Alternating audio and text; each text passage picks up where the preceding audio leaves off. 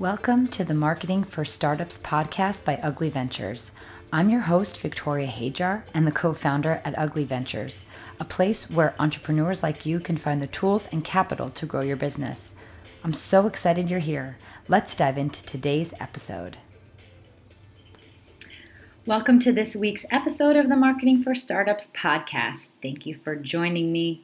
Today we're going to be talking about how to master the basics in running your marketing department. And this really applies to business on a whole. As I am in business longer and longer, it just becomes clear to me that mastering the basics of business is such an important skill to learn in having more peace and flow in your workday and really getting to see results. I think in the sales and marketing departments in our business, we tend to have this anxiety, feeling that if we just employed one specific tactic or trick that we'd be able to see incredible results. But the reality of the situation is that it takes well thought out, strong strategy and consistent action that's really going to be the thing that moves the dial forward. So today we're going to be talking about the 4 basic principles of how to organize your marketing department in order to see real traction in your business. So I hope this is something that you're interested in. I know that sometimes talking about these basic things can feel boring, but even if it's information that you know and that you employ all of these tactics inside your business, I hope that maybe I spark something new because I think there's always a lot of value in returning to the basics, right? And remembering them, because even the simplest things sometimes we forget as we're going through our day. So let's talk about the basics. So in crafting a really successful marketing program, the first thing you need to do is start with a solid strategy. So if you go to my website, uglyventures.com, I have a go-to-market strategy template, which is a really great place to start. Even if you've been in business for many, many years, I suggest revisiting or visiting for the first time a go-to-market strategy or your existing go-to-market, a template or your existing go-to-market strategy, because there's always room for improvement, right? But we want to make sure the basics are down solid, that we really understand our unique selling points. We really understand our target client. We really understand the competitive landscape, right? That we have a strong foundation to our mission and our brand values.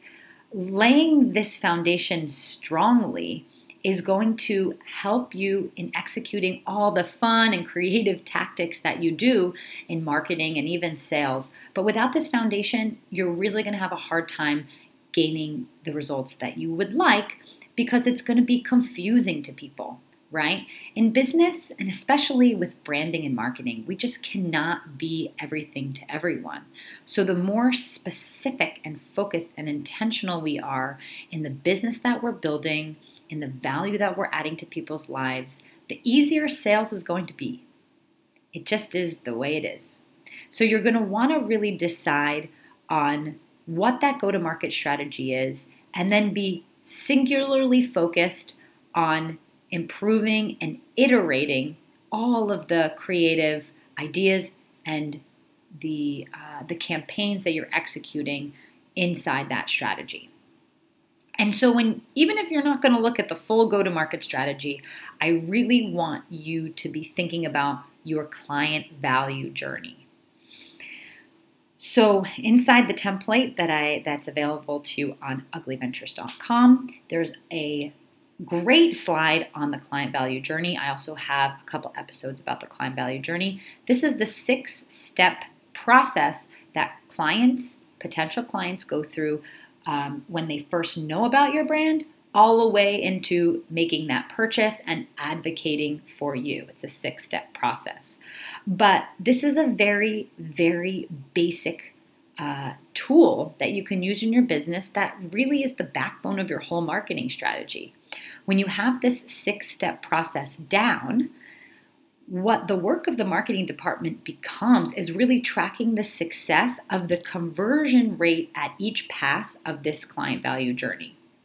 So the 6 steps of the client value journey are attract, engage, nurture, invite, delight, and advocate. And these are such tangible steps that once you have a specific strategy or tactic in place for each one of the steps, and you look at the data, you're going to be able to see, what's working and what's not working. And I hate to tell you, but that's really what sales and marketing is all about. It's just testing, throwing things out there and seeing where it lands. Now, there's a lot of great research, white papers, and case studies that we can go off of. But in order to see really what's going to work for your business and and what's going to really resonate with your client, there's always going to be a degree of testing. So strategy is really, really important. Once you have your strategy in place, you're going to want to focus on creating your systems, right? And even if you are super early stage and you have little to no resources, I would encourage you to start really systemizing as many processes as you can, and also creating an SOP for every single thing you do for marketing. And this is going to be so helpful because once you start to get some room or get to a place where you can hire an assistant, or if you're lucky enough to start expanding your team, having these SOPs in place, so great. And an SOP is simply just short for standard operating procedure. So once you have your strategy laid out, I would suggest going through the different parts of that strategy and just creating a bullet-pointed list of all of the execution pieces that are within that strategy. So for example, if in your client value journey you decided that an email marketing strategy is one that you want to employ in your business, then your SOP would be, okay, how exactly do you execute the email marketing campaigns in your business? Do you send one a month? Do you send one a week? Which CRM do you use to execute them? What are the passwords for that? Is there a template that you use? What are the fonts? What are the colors? What are the visuals? Creating like an instruction manual for doing that specific task. It may seem tedious, and I think a lot of us as founders feel like we just don't have any time to do it, but I tell you, it is so worth it to take a day or a couple days to just knock it out. They're really quick to do once they get going. Or it's something that would be incredibly valuable to just hire an intern or a virtual assistant to help you put together. It's a closed project that could be done, and once they're all done, you can always improve them, and you should be improving them and changing them. One thing I could tell you about, a marketing department is that your marketing department grows and changes a lot. There's CRMs that maybe you'll start using, and as you grow, is not going to serve you anymore. There's a lot of other back-end operational systems like your payment systems, for example, or your accounting systems. All this is going to change and grow, but having these SOPs down solid is going to do wonders for supporting you as you grow. The next thing I would focus on is building a team. So even if you're a solopreneur right now, that's really not the goal, right? The goal is to be able to build a business for yourself where you are the CEO, right? Not creating a crappier, more stressful job for yourself. That's not why you decided to be an entrepreneur. So getting to a place where you can start getting that support in your business is going to be really, really vital for how you can grow, or if it makes sense for your business, scale your business. And so in mastering the basics, I would say to spend some time understanding how you onboard new team members. And when you're doing that onboarding process, those SOPs become really, really useful. Understanding a little bit about HR, understanding, how you're going to find the right people that's going to fit into your culture, that's going to be excited about whatever your mission is as a business. And again, that goes back to the strategy. So having that go-to-market strategy laid out, where your mission and your values are all really clear, it's going to be a guiding light as you grow your business and grow your team, for where your values are. It's going to help you get the right people on the bus, as Jim Collins says, one of my favorite business writers, the author of Good to Great, right? You want to get the right people on the bus, because getting the wrong people on the bus, it's wastes a lot of time. And I can tell you from my experience, because I work in a lot of different businesses as a fractional chief marketing officer, I've gotten to see a lot of teams, different kinds of teams utilizing different kinds of, filling different positions. And it doesn't really matter whether it's an unpaid intern or, an experienced marketing manager. Making sure that you take the time to understand how to interview for, the way that you're crafting your job descriptions. This stuff becomes really, really important, because once you start getting those systems in place, that team there to support you, that's really where your wings are going to be able to be spread, right? And that gets us into the next step, which is the planning. Okay, so we've gone through 2 steps already, which is laying the strategy, creating your systems. And once that is done, then you get to the fun part, which is the creative planning. And I could not stress enough the importance of yearly planning, quarterly planning, and monthly planning. I do this in my personal life, in my business, for all of my clients. You will not be able to get to a destination unless you define what that destination is and make an action plan to get there, period. But what's really fun about the planning stage is it's really where the fun begins, because once you have the strategy and the systems in place, it really gives you a license to start that experimentation, to start that, exploring new types of campaigns or new kinds of partnerships, different, advertising avenues or events. The possibilities are endless.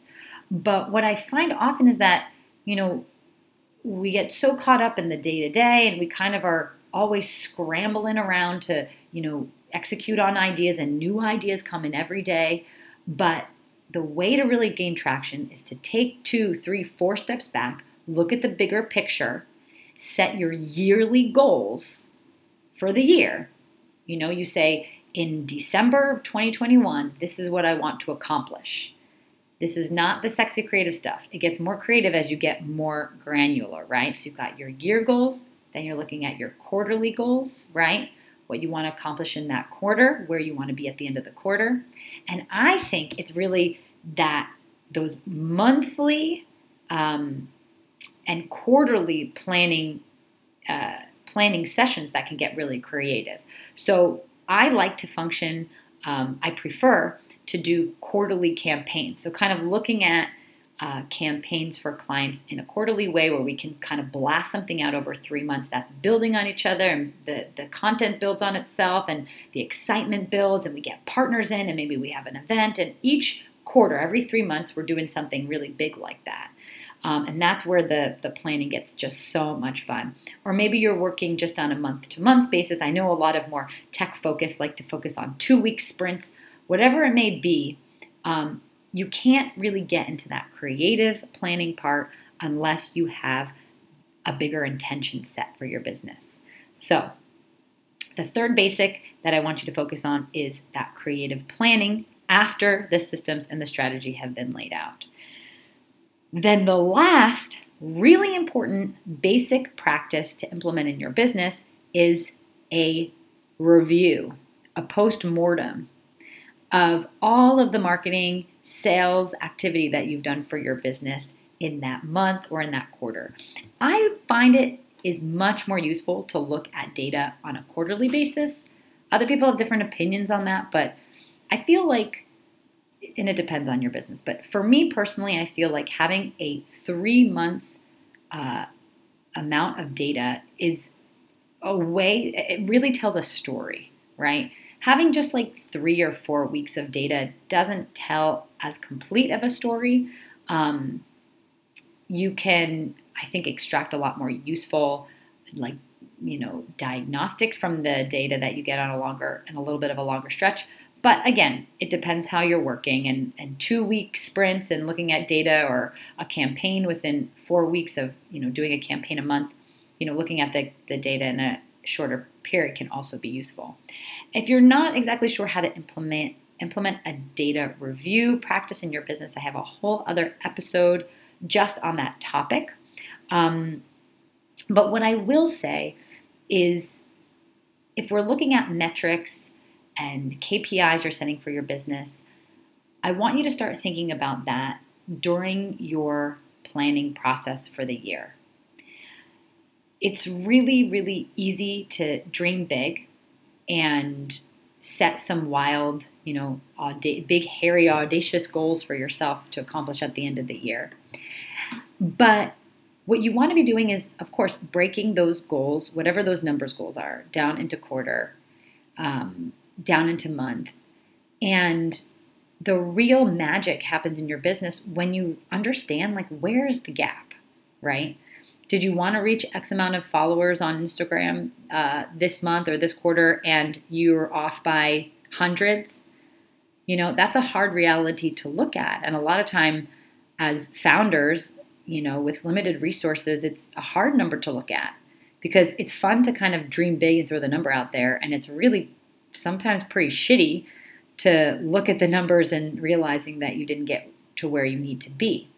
But what I can tell you is that it's only through the practice of looking at the numbers and not being where you want to be and feeling disappointed that you're going to get the solutions, that you're going to figure out how to solve the problem. So even if it's painful in the beginning, I promise you it's absolutely worth it to be looking at that data, looking at it monthly, looking at it quarterly, and really understanding what those numbers are saying to you. And oftentimes those numbers are saying that there is a weak link in your client value journey. And if that's the case, it's an easy fix. It really, really is. It's just a matter of understanding at which stage is that weak link, which conversion rate is just not really getting the numbers that you want to. And then you get to go back to the planning creative, the creative planning process and say, okay, let's see what ways we can test, lowering that bounce rate on our website. Or how can we change the way that pop-up looks so we get more emails subscribed to our email list? Is it, the copy? Is it the image? Is it where the pop-up is? And doing that testing, doing A/B testing, where you can kind of put two things out into the world at the same time and see which one performs better, is literally the only way to improve, right? You just got to face the reality, see where you got to grow, learn, improve, and then you become obsessed with improving that thing. And you'll get there. You absolutely will get there. So thank you so much for spending this time with me. I hope this made sense to you, that it was helpful to you, and I would love to hear your ideas. You can always send me a message on LinkedIn or comments in the blog show notes. Would love to hear your input. That's it for this week. Thank you for listening to the Marketing for Startups podcast and for sticking around till the end. It would mean so much to me if you could like and subscribe to this podcast. It's a great way of telling the world that this podcast has content worth listening to. And remember, you could always reach me at LinkedIn at Victoria Hajar or at uglyventures.com. Thanks for listening. Until next week.